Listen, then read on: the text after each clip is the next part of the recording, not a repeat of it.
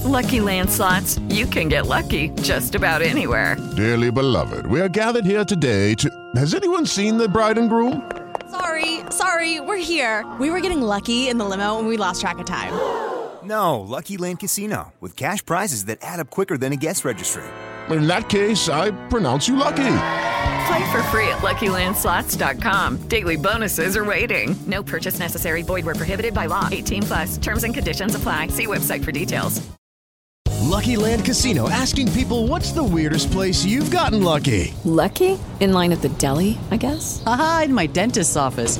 More than once, actually. Do I have to say? Yes, you do. In the car before my kids' PTA meeting. Really? Yes. Excuse me, what's the weirdest place you've gotten lucky? I never win and tell. Well, there you have it. You can get lucky anywhere, playing at LuckyLandSlots.com. Play for free right now. Are you feeling lucky? No purchase necessary. Void where prohibited by law. 18+. Terms and conditions apply. See website for details. Step into the world of power, loyalty, and luck. I'm gonna make him an offer he can't refuse. With family, cannolis, and spins mean everything. Now, you wanna get mixed up in the family business. Introducing The Godfather at ChumbaCasino.com. Test your luck in the shadowy world of The Godfather slot. Someday, I will call upon you to do a service for me. Play The Godfather, now at ChumbaCasino.com. Welcome to the family. No purchase necessary. VGW Group. Void where prohibited by law. 18+. Terms and conditions apply.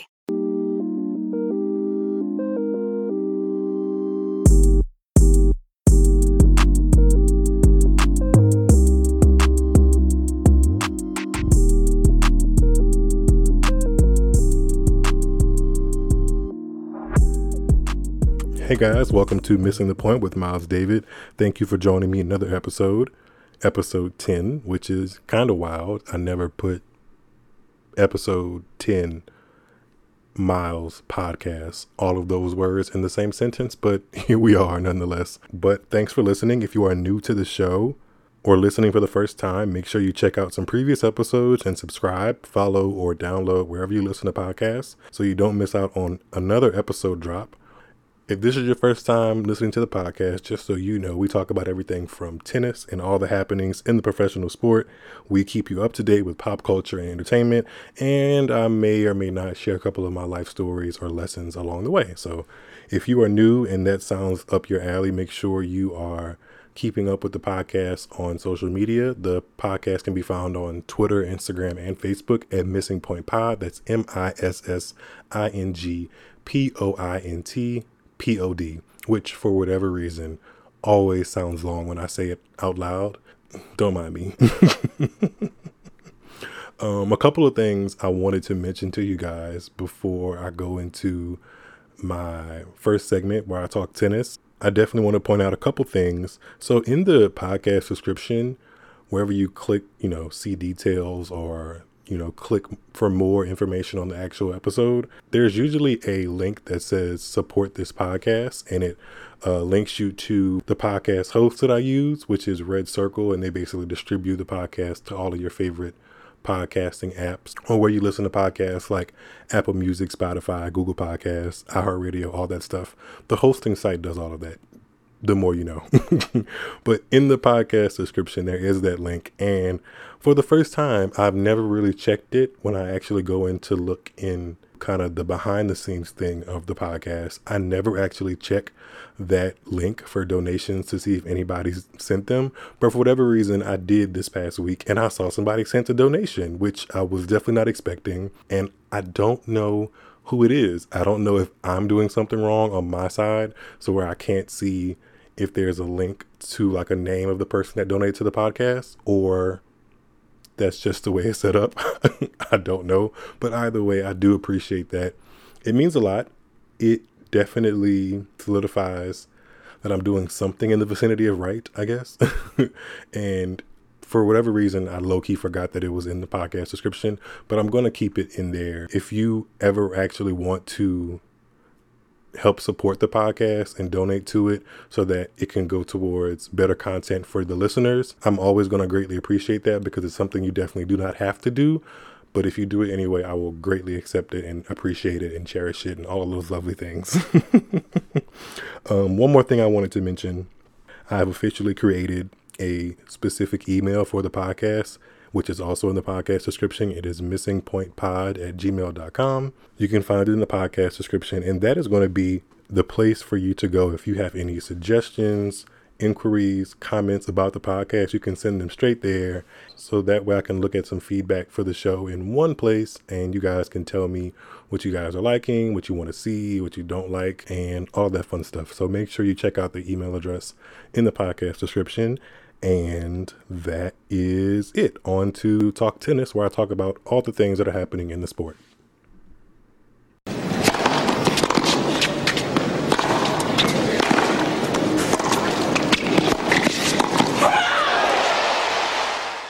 I hope y'all like that. I really was trying to incorporate something kind of cool as far as like tennis effects or sounds of tennis into the podcast.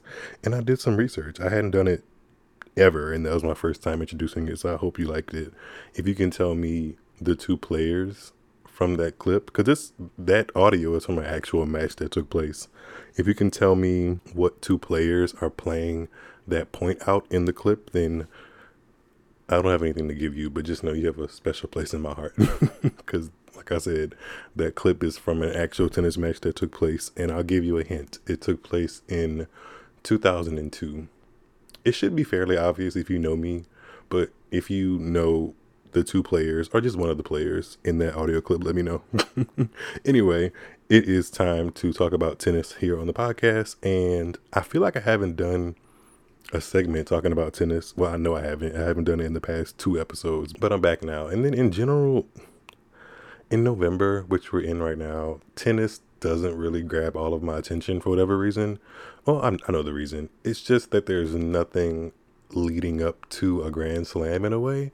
The tennis season basically just takes a step back in a way in November. Most players are gearing up for like the ATP or WTA finals, which is where the best 8 players from that season compete for the final trophy of the year. And, that's cool and all, but for the most part, there's no like lead up to something. Like there's a lead up to the French Open or a lead up of tournaments to the US Open. There's nothing like that. So in general, November is not the best time to watch tennis from a fan's perspective, some might say.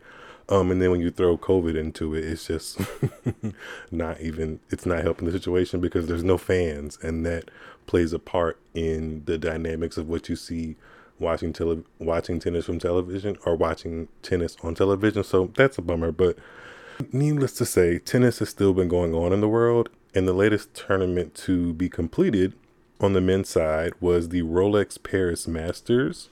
The Rolex Paris Masters is an annual tennis tournament for ATP male players held in Paris, France. Is played indoors in the neighborhood of Bercy, Paris. And it is a Masters 1000 event, which is one rank below a Grand Slam and essentially one of the hardest tiers of tennis tournaments to win in the sport. Fun fact about the tournament, it actually is coming up on the 2020 edition was actually the 49th edition of the tournament, which is crazy. It's been around for a long time, and they really have some top tier winners. Novak Djokovic, who is actually the number 1 player in the world, has a great history of the tournament. He has won the most titles. He's gotten the most finals, the most consecutive titles, most consecutive finals, most matches played, most matches won. He just completely owns that tournament, but unfortunately he did not play this go around, which I think is pretty smart. He has had not a bad year, but just an interesting year. I mean, not bad on the court. Like he's won the Australian Open, got to the finals of the French Open, but he got waxed in that final of the French Open, to put it lightly.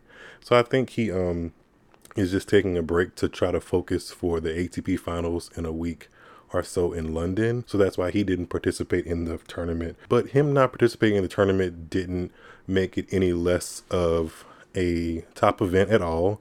Rafael Nadal was the number 1 seed, and he actually went into that tournament having never won before. I know I mentioned that the tournament has a lot of great winners, but Rafael Nadal actually isn't on that list. So he really went into it trying to, just add to his resume, but he came up a little bit short.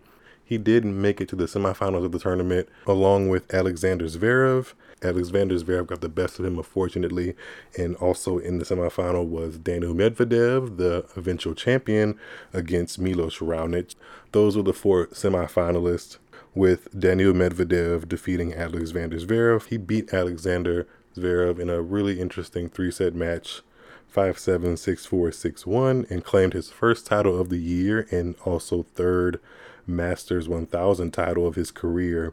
A lot of commentators and stuff going into the tournament hadn't really had their eyes on Daniil Medvedev because he's kind of coming off of I wouldn't say I guess you can call it a little bit of a slump. He didn't really perform well in the clay court tournaments or the French Open, and that's really not, that surface doesn't lend itself to the strengths of his game.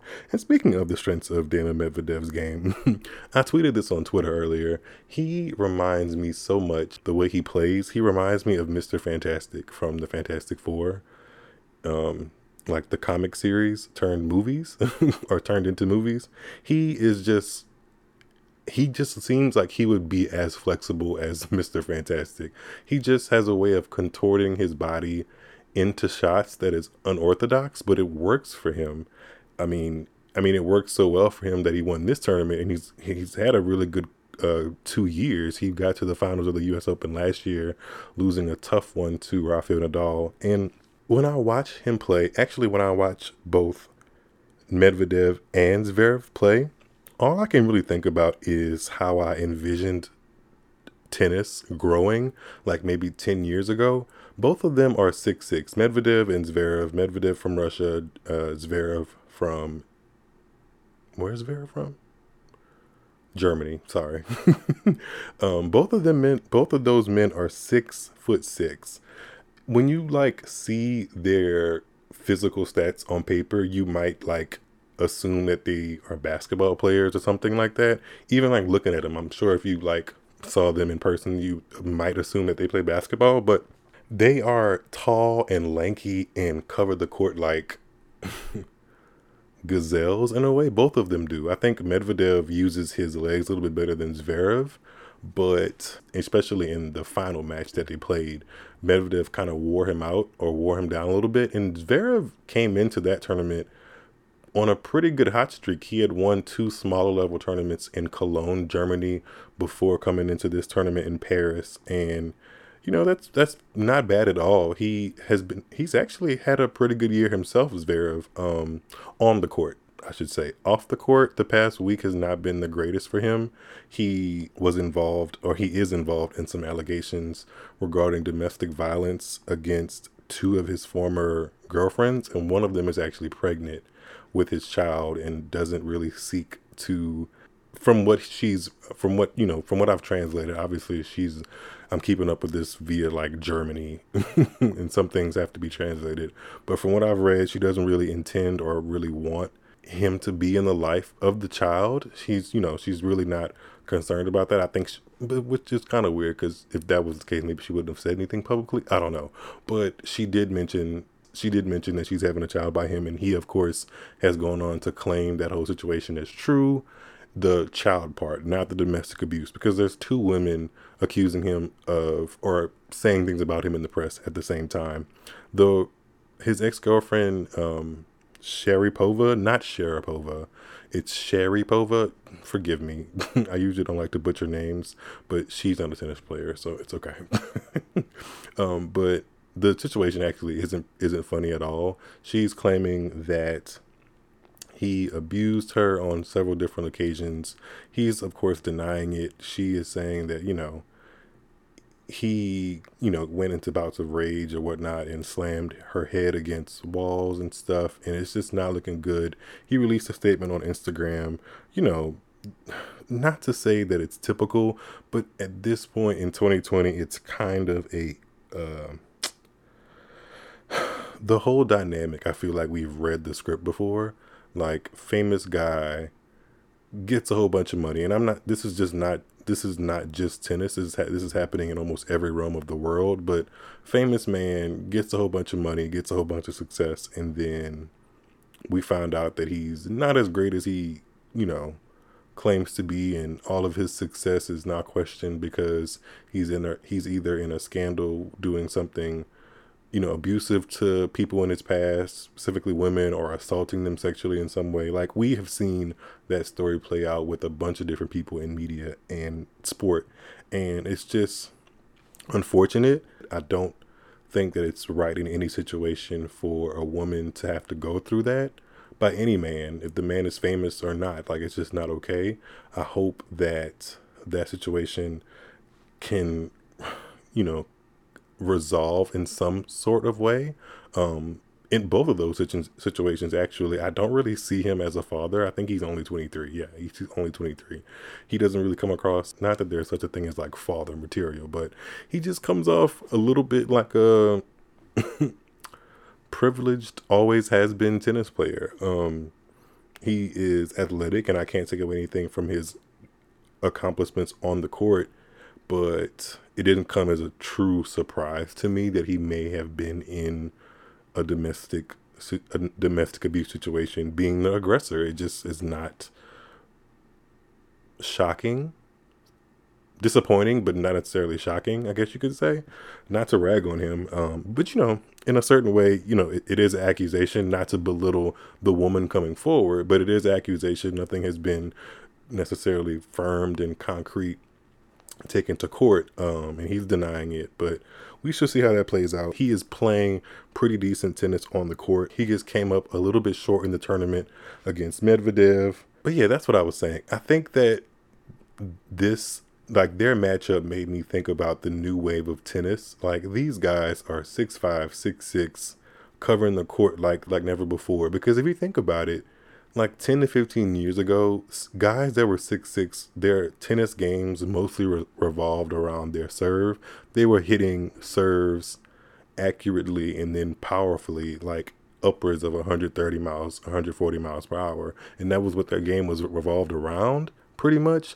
And then now we got those same guys. I mean, we got different guys at those same heights, and they are moving around the court, getting to balls, having 30-point rallies. I mean, upwards of 30-point rallies, and shrinking the court, but then consistently hitting the shit out of the ball. It was like, don't get me wrong, Medvedev and Zverev are not like my favorite players to watch. They don't get me excited about the sport of tennis as compared to other players I watch, but watching it just made me realize how interesting the sport has become over the past 10 to 15 years. A lot of that has to do with like technology of the strings and the rackets they play with, but a lot of the guys are developing way more to their games than they did 10 to 15 years ago. It's not all about just, being tall and having that one serve as a weapon. These guys are gliding around the court, hitting forehands, backhands, and doing it consistently for 2 to 3 hours out there. And, they're making the best of it. I mean, this tournament isn't my favorite tournament, and it didn't have any favors by not having fans, but that's not necessarily their fault. The whole world is kind of on thin ice when it comes to large sporting events, and theirs was no different. They couldn't have hosted the event. They did not host the event with any fans because of the COVID-19 pandemic. There was one other player I forgot to mention, Milos Raonic. He was a semifinalist in this event. He is from Canada. I mean, when I think about Milos Raonic, they said something interesting that just blew my mind a little bit when I was listening to the commentators talk about his matchup with Medvedev in the semifinals. He's almost 30. Like, he's going to be 30 this year, and that's so crazy to me. I remember the first time I watched, or the first memory I have of a Milos Raonic match was his match against Kei Nishikori at the 2014 U.S. Open. For whatever reason, I just remember that match. It was a night match in New York on Arthur Ashe Stadium. And I think it was 5 sets. And I was just really entertained and intrigued by his game. And I also forget that he has been as highly ranked as number 3 in the world. That's crazy because people don't really, in general, I'm generalizing here, but people don't really mention him as like one of the top athletes in the sport or like one of the top performers. And, in all fairness, he's had dips and valleys in the timeline or the resume of his career, which most tennis players do. But I think he is trying to squeeze out all he possibly can out of his tennis, especially when he kind of looks at the landscape and sees that the players that have been dominating for the past 10 to 15 years are only getting older. Are they still accomplishing good things? Yes, but they are getting older. So I think he's trying to put himself in a position to where if a draw of a big tournament kind of opens up, he's at least there for the taking and not, losing the players that are ranked beneath him, and just doing the things he needs to do to get the most out of his tennis career and kind of make another push. As long as he's healthy, he is a factor in any tennis tournament because he has a huge serve. He doesn't move quite as well as like Medvedev, Zverev, obviously Nadal, Djokovic. He doesn't move quite as well as those players, but he does have huge weapons. And I don't know. I just don't mind Milos Raonic playing. I saw Milos Raonic play in person at the 2019 Indian Wells tournament last year, and he played against an American. At that time, he was little known. His name is Marcos Giron. He was actually in the top 100 now. Shout out to him. I like Marcos Giron, but Milos, he's kind of unassuming in a way. He just goes out there and plays big boy tennis, and that's it. Like, he don't really make too much of a fuss about it. He kind of goes on there and does his job and gets off the court. So I'm rooting for him to kind of make a push. But back to tennis in general. This is the last major tournament before the ATP Finals in London. ATP Finals in London takes place from the 15th of November to the 22nd of November, and the field is actually set. They've already announced the top 8 players that qualified for the tournament, and the field includes Novak Djokovic, who's a 5-time champion of that tournament, Rafael Nadal, who actually has not won that tournament either. Nadal doesn't necessarily shine the brightest in the later part of the tennis season or in indoor tennis tournaments. That's just not where he thrives the most, but still an icon of the sport, still an amazing athlete, and I think he might do it this year. I'm not putting any money on it, but he is coming into the tournament a lot more rested and fit than he has in the past couple years. So, we might see a little something for Rafa. Also in the tournament, we have Dominic Thiem, the 2020 U.S. Open champion. We have Daniil Medvedev, who won the Rolex Paris Masters, obviously. We have Stefanos Tsitsipas from Greece, who is the 2019 champion, the defending champion.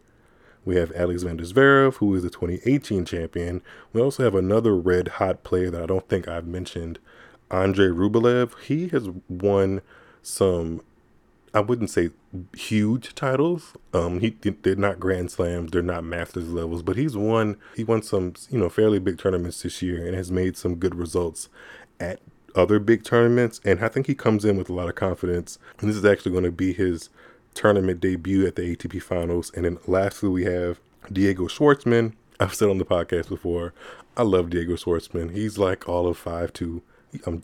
He's not that short, but I just like watching him play. He's like the little engine that could and can, and he's just fun to watch, in my opinion. And that is the ATP Finals. Like I said earlier, I'll be keeping an eye on it, but tennis in November just doesn't get the people going the same way other parts of the season get the people going. At least me. But I'm doing my due diligence and making you guys aware of all the things that are going on in the season. And speaking of the rest of the year, on the women's side, there is only one tournament left for the season. It is in Linz, Austria. The tournament actually gets underway Monday. That tournament in Austria is on the lower end of things. Like, it's not a top tier tournament. It's considered an international level tournament. One day I'll break down like the bare basics of tennis so that people that have no idea what the fuck I'm talking about at this point can like put 2 and 2 together. Because I know there are people that listen and like tennis and people that listen to support me that have no idea about tennis. So one day I promise I'm going to merge those two. I promise. But anyway, Linz is in Austria. It's a women's only tournament. It actually has some really, really good past champions The 2019 champion of last year actually is Coco Gauff. Coco Gauff actually has not chosen to participate in this year's tournament. I think she just wants to find some sure footing for the 2021 season. She needs to work on her serve and just get things together. Not to like, I don't want to say that in like a negative realm when it comes to Coco Gauff, but I mean, she is 16 and has literally the world at her feet. But I'm not mad that she's not playing. I think she could use the rest. But like I was saying, the past champions of this tournament include Venus Williams. We stand Venus Williams over here. Lindsay Davenport, Justine Inna, Maria Sharapova, and Ana Ivanovic, just to name a few. And all of those players have gotten to number one in the world and at least won a Grand Slam or two. So Coco Gauff is in good company, in my opinion. The number one seed for the tournament actually is Aryna Sabalenka. I didn't report on this earlier, but Sabalenka actually comes into this tournament off the heels of winning her last tournament that she played in Ostrava, which was a tournament that they basically made not to say on a whim. It actually went off pretty well, but they organized that tournament specifically for this year. It has never been a tournament on the WTA calendar for the women to play, and Sabalenka won that tournament. She is definitely a hot or cold type player, so if she won this tournament, I wouldn't necessarily be surprised, or if she lost first round, I wouldn't be surprised. She opens up her tournament against Jasmine Paolini from Italy in the first round. The second seed for the tournament is Elise Mertens. I mentioned Elise Mertens before. She, again, is like a workaholic. She will play every week if she's healthy, which, she has, proven to be a player that can stay healthy, knock on wood, for a long period of time, and will play week in, week out, and doesn't really lose to players ranked below her. It takes a pretty decent effort to knock her out because she doesn't do anything badly. The number 3 seed is Diana Yastremska from Ukraine, who is the queen of medical timeouts. Every time she gets a hangnail, she calls for the trainer, and I'm going to leave it at that. She's a good player. She just needs to get that in check because she's gaining a reputation as being like a player that cries wolf a lot, and she's young, so she needs to stop doing that to herself. And the 4th seed, I'm just rattling off seeds at this point. The 4th seed is Ekaterina Alexandrova from Russia. The 5th seed is Veronika Kudermetova from Russia. 6th seed, special eye out for her, is Nadia Podoroska, who made the semifinals at Roland Garros at the French Open a couple weeks ago out of nowhere. So kudos to her for getting seeded in this tournament.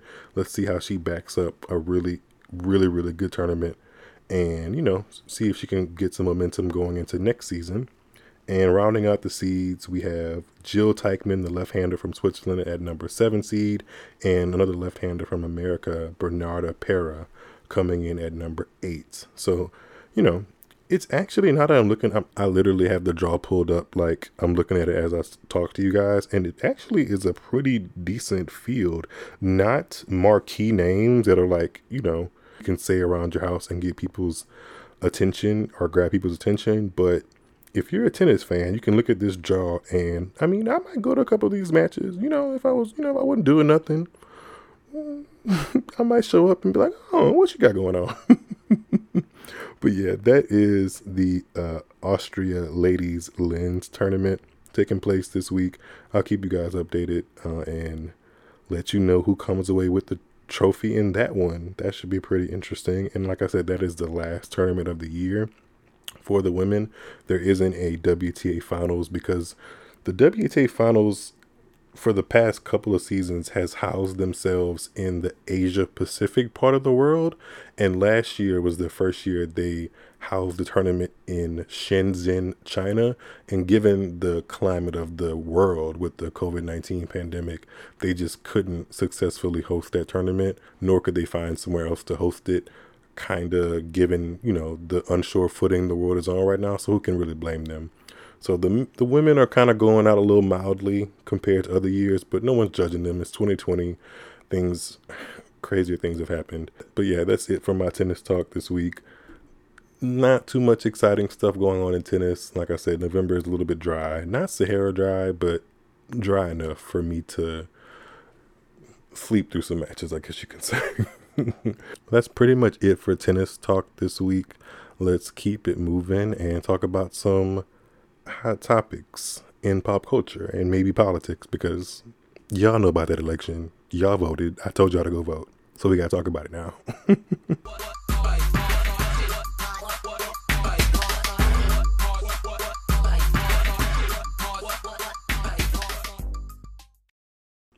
Before I give Donald Trump the verbal lashing that I truly, intrinsically think that he is deserving of, actually past deserving of, can we get into how Beyonce has chewed us up amidst of a global pandemic?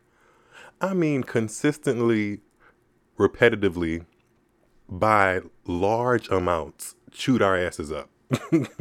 When I say chewed up, I'm referring to the Ivy Park collection she dropped not long ago in late October, and this continual droppage of artwork and photos from her exclusive interview and cover to British Vogue dropping in December.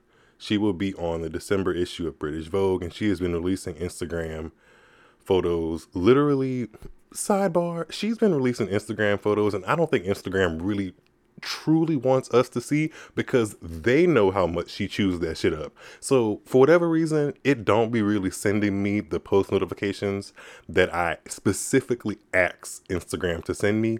I don't know if Beyonce has the kind of power over Instagram like that, but every time I get on my Instagram, somebody has posted a picture of her that looks absolutely flawless. How come I didn't see it on my actual feed? I feel away. Anyway, so Beyonce dropped the second Adidas Ivy Park collection, which is inspired by inner beauty, strength, resilience, and energy of artists who have found their park. This collection celebrates remaining positive and always finding joy, which actually goes really hand in hand with a lot of the things she said in her exclusive interview with British Vogue, but specifically the Ivy Park collection of clothes that she dropped. Y'all ate that up. Like, she ate up the looks in the videos and pictures she released, because she looks... The likelihood of Beyonce never having gone under the knife for some kind of body enhancement surgery is very slim to none, knowing the kind of resources and access she has as Beyonce. But with that being said, I don't know how she manages to have that kind of access and still look natural as hell. Like, I mean, she looks like she could perform at Coachella, which she's done, and then also turn around and fix me a really, really, really good plate of fried fish and mac and cheese. The thickness that she's able to accomplish without looking fake and still like succulent, like a actual breathing human woman, not like that Kim Kardashian shit y'all be liking sometimes. She just looks like an actual woman that is beautiful and stunning and top tier, but also relatable. Like, I can go walk down the street with her in my matching Adidas tracksuit. You know, like, I don't understand how she's able to do that amidst the global pandemic. Like, literally chew us up. And she's been doing it for a long time. So long, in fact, in her issue of British Vogue, she says, "I've spent a lot of time focusing on building my legacy and representing my culture the best way I know how.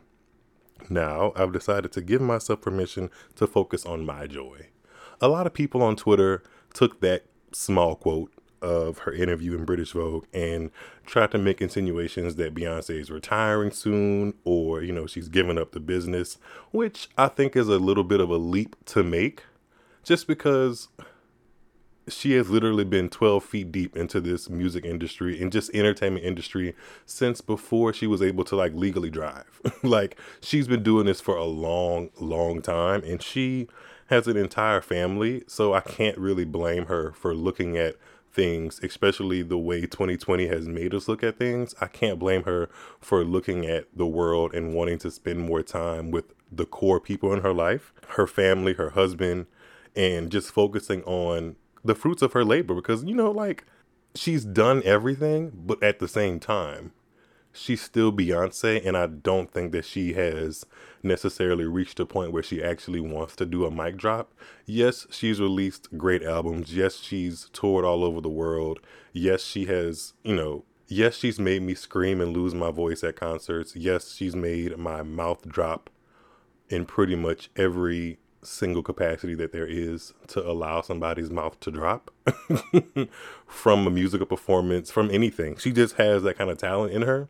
I don't think a person with that kind of talent and the amount of drive that she clearly has is just going to stop. May she take a year off or something like that? Yes, but you can't chew us up in British Vogue and be like, yeah, I'm good on y'all for a little bit. Although she may want to, get back to some more quote unquote normal roots, I think that she's given a gift for a reason. She can sing, she can entertain like no other.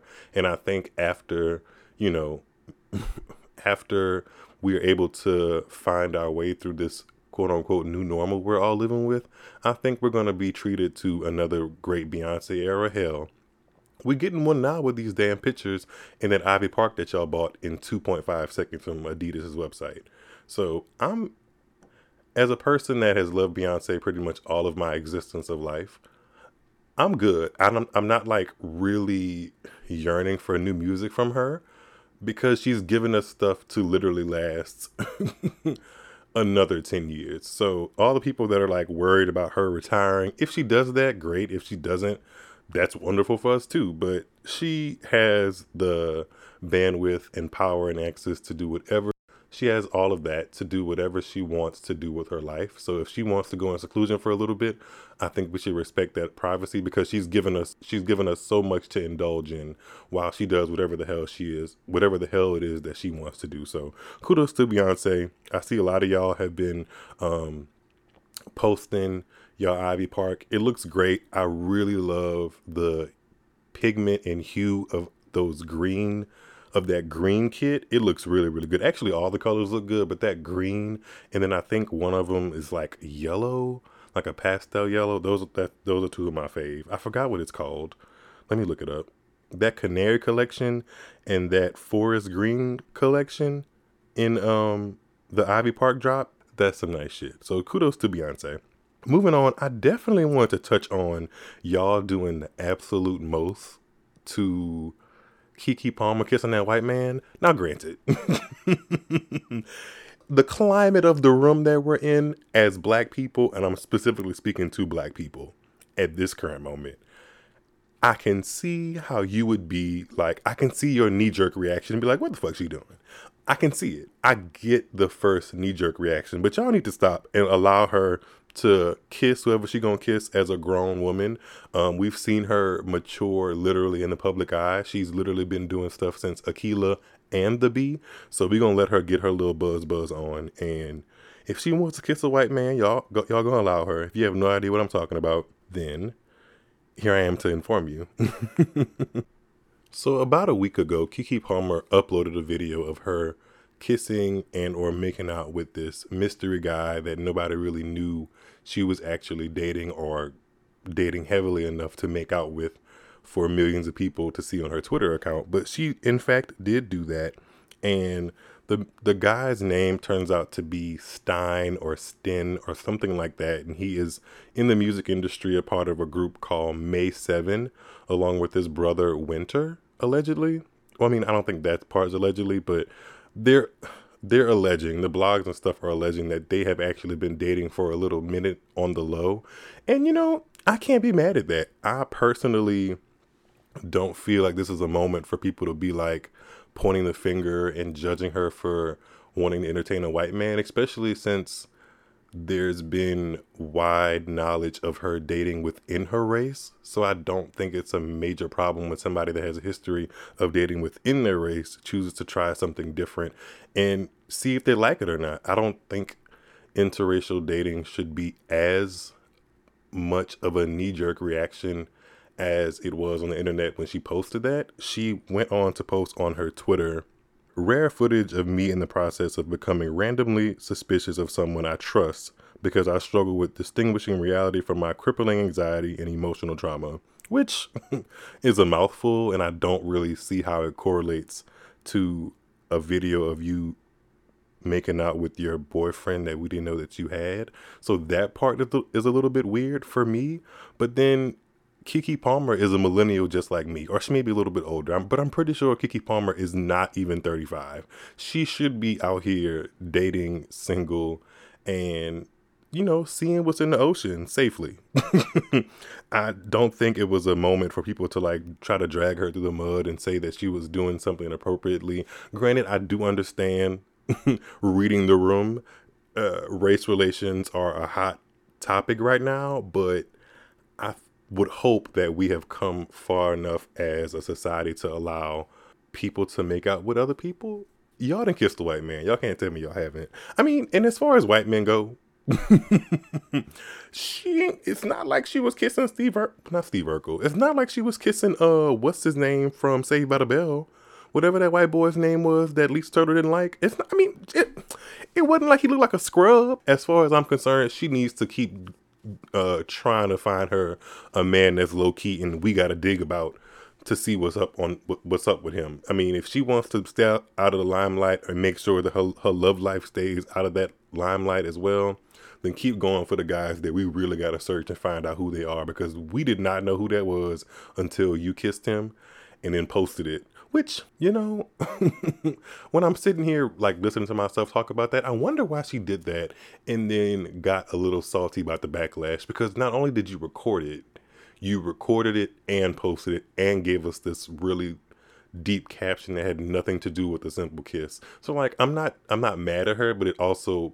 prompts some question marks. But then at the same time, when I think about the totality of Keke Palmer, she's just always been on her own lane and dance to the beat of her own drum. So, you know, again, kudos to her. She can get it how she live. I'm not mad at her. Y'all were wrong for going off in her mentions like that, calling her all types of mayonnaise lovers and all types of stuff. Y'all were just wrong for that. It was funny, but y'all were wrong for that. And I don't see anything wrong with Keke Palmer getting her little smooch from a white guy who she could do a lot worse. That's all I could say.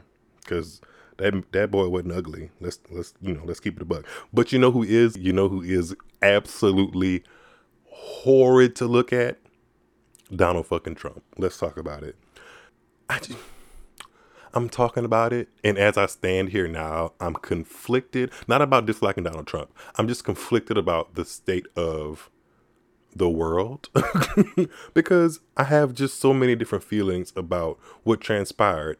So I voted, the world voted, we basically all held our breath to see who was going to be president-elect. Was it going to be Joe Biden and Kamala Harris, or Donald Trump and whoever the fuck he has on his ticket? Because I personally don't give a fuck.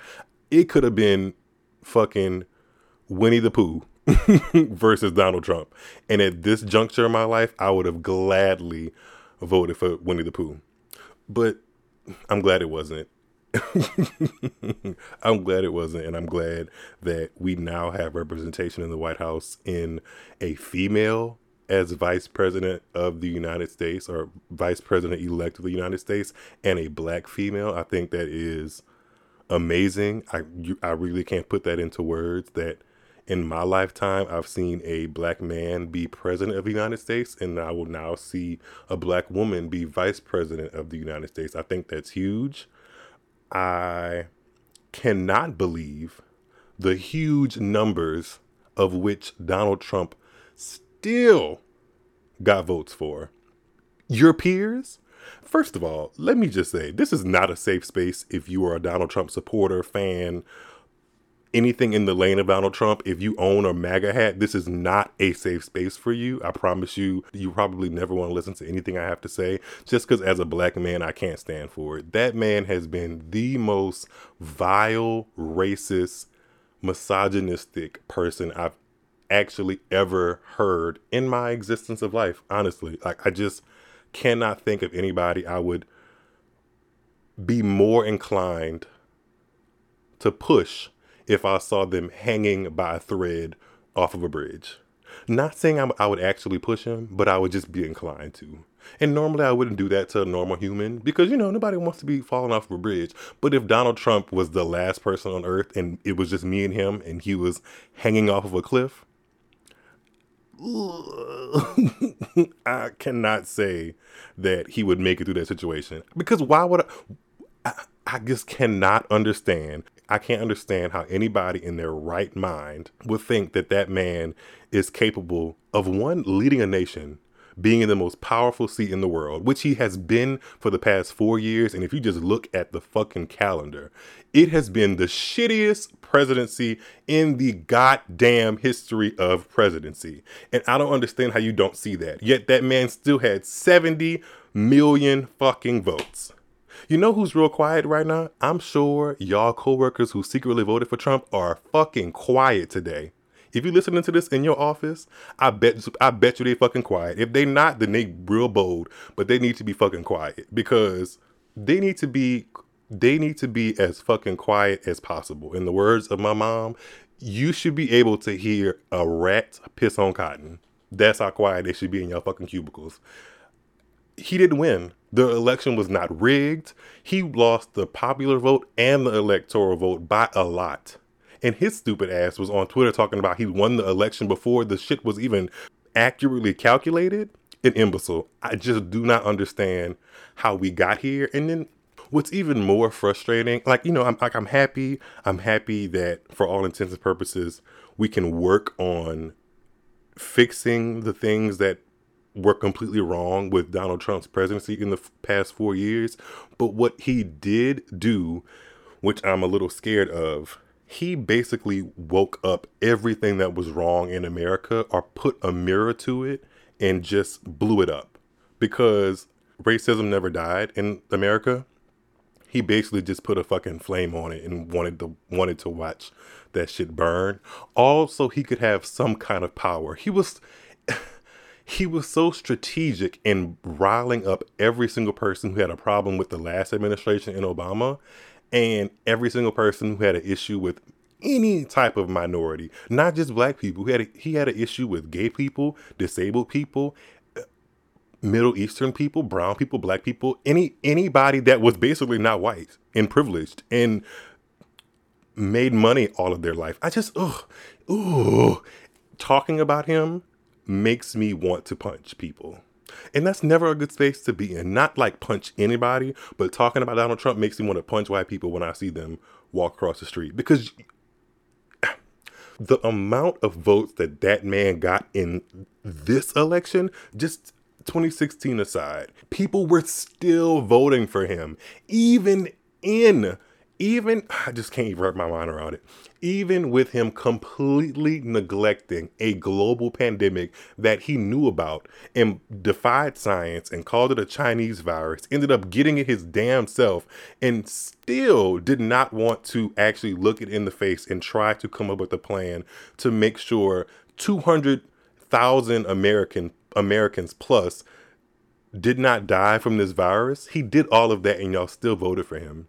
Y'all voted for him so much, in fact, that it took us 3 days and 3 nights to find out who was going to be the president-elect. Granted, when those mail-in ballots started tipping on in, it was clear. But before that, the race was way too close. I just don't understand, where are these people? Where are these people that, you know what, I know where they're at. They're your friends. They are your friends. They're your Facebook followers. They are your coworkers who pour their fucking community coffee every day and say, hi, how was your weekend? I know they fucking quiet today. I know it. I know they quiet today because they have to digest everything that went on. They are just not happy about seeing a black lady that close to the presidency. They're not happy about it. Joe Biden is president-elect, and I am not necessarily thrilled. I think a couple of different things can be true. I think it is okay as a black man or a black person to have layered feelings toward this whole entire thing. One of those feelings is absolute rage in the fact that we got to a position to where we are in the world, where everything is pretty much on fucking eggshells because we have not had true, genuine leadership for the past 4 years. But I also think it is a time in a weird way to be happy about where the country's going. I mean, it's definitely not going to be, America's not going to right the ship another 4 years, but it's okay to be proud of Kamala Harris making history and also be a little skeptical of where we are going as a country. Because honestly, I think black people showed up to vote this time around and showed up strongly to vote just because it was clear as day that it was time to. Do I think that everybody voted for Joe Biden just because he was, he motivated them and they thought he was going to be the best president since frickin' sliced bread? No. So I think for me personally, I know I didn't vote for him for that. I just knew that he was the lesser of two complete evils, so I am hesitant, but also happy. So 2 H words, hesitant and happy. I don't know how else to say it, but you know what I'm happy about? You know what I'm fucking ecstatic about? Donald Trump about to lose that fucking job in office. He about to lose that job. That I'm happy about. And I know he pissed somewhere. I know he is sitting in a room in the White House fucking mad because the fucking racists didn't vote for him enough. The mail-in ballots got his ass together. And I'm happy about it. The past 4 years have fucking sucked. And I will rejoice when I see that man leave office. Part of me feels like he's going to try to pull some fucking stunts and shows in his next month or so of remaining presidency. So I am watching out for some foolishness, but I'm happy. That man lost his job. The fact that he thought he was going to get 2 terms, a fucking fool, a literal fool. But y'all voted for him though. Not y'all. Hopefully none of my listeners voted for him. But when I say y'all, I'm talking to the collective white people I'm talking to the Karens, the Steves, the Bobs. No offense if you're black and that's your name. I'm sorry to hear that in a way. But people really voted for him. And I just really have to... Voting for him in 2016 was one thing. It was one thing. It was a terrible thing, but it was one thing. Voting for him again in 2020 amidst the global pandemic that he is at the root cause of, not necessarily the root cause of, but he has absolutely not made the situation better for anybody. Yeah. Y'all voted for him again. And it's really sad. If you voted for him, you should really take a look inside. That's all. And that's all I wanted to say. Fuck Donald Trump. I hope he lives a miserable life now after this. That's all. Nothing more, nothing less. He can be, I probably shouldn't say that. I wish him nothing, but if I did wish him something, it would be to be miserable because he made everybody else's life miserable, so he can be miserable too. Fuck Donald Trump. That's it. I'm gonna let y'all be. I'm about to come back and wrap up the show. All right, guys, that is it for this week's episode. I really hope you enjoyed it. If you did and you are listening on Apple Podcasts or iTunes, make sure you go ahead and rate and review it. I would really appreciate that. And also make sure if you're listening to it on other platforms that you are following or downloading, however that works, wherever you listen to your favorite podcast, so that you don't miss an episode when it drops. Also, shameless plug for some things I have going on. You can follow me on my personal Instagram, which is also in the bio of the podcast on Twitter, Instagram, or Facebook. I have a couple things that I'm kind of excited to drop. I won't give too much away, but let's just say I will be looking very comfortable on your timeline soon. Take that how you will. Take it and run with it if you want to. But all right, guys, thank you for rocking with me in this week's episode. I will catch you in the next one, and be safe. And see you next time. Later.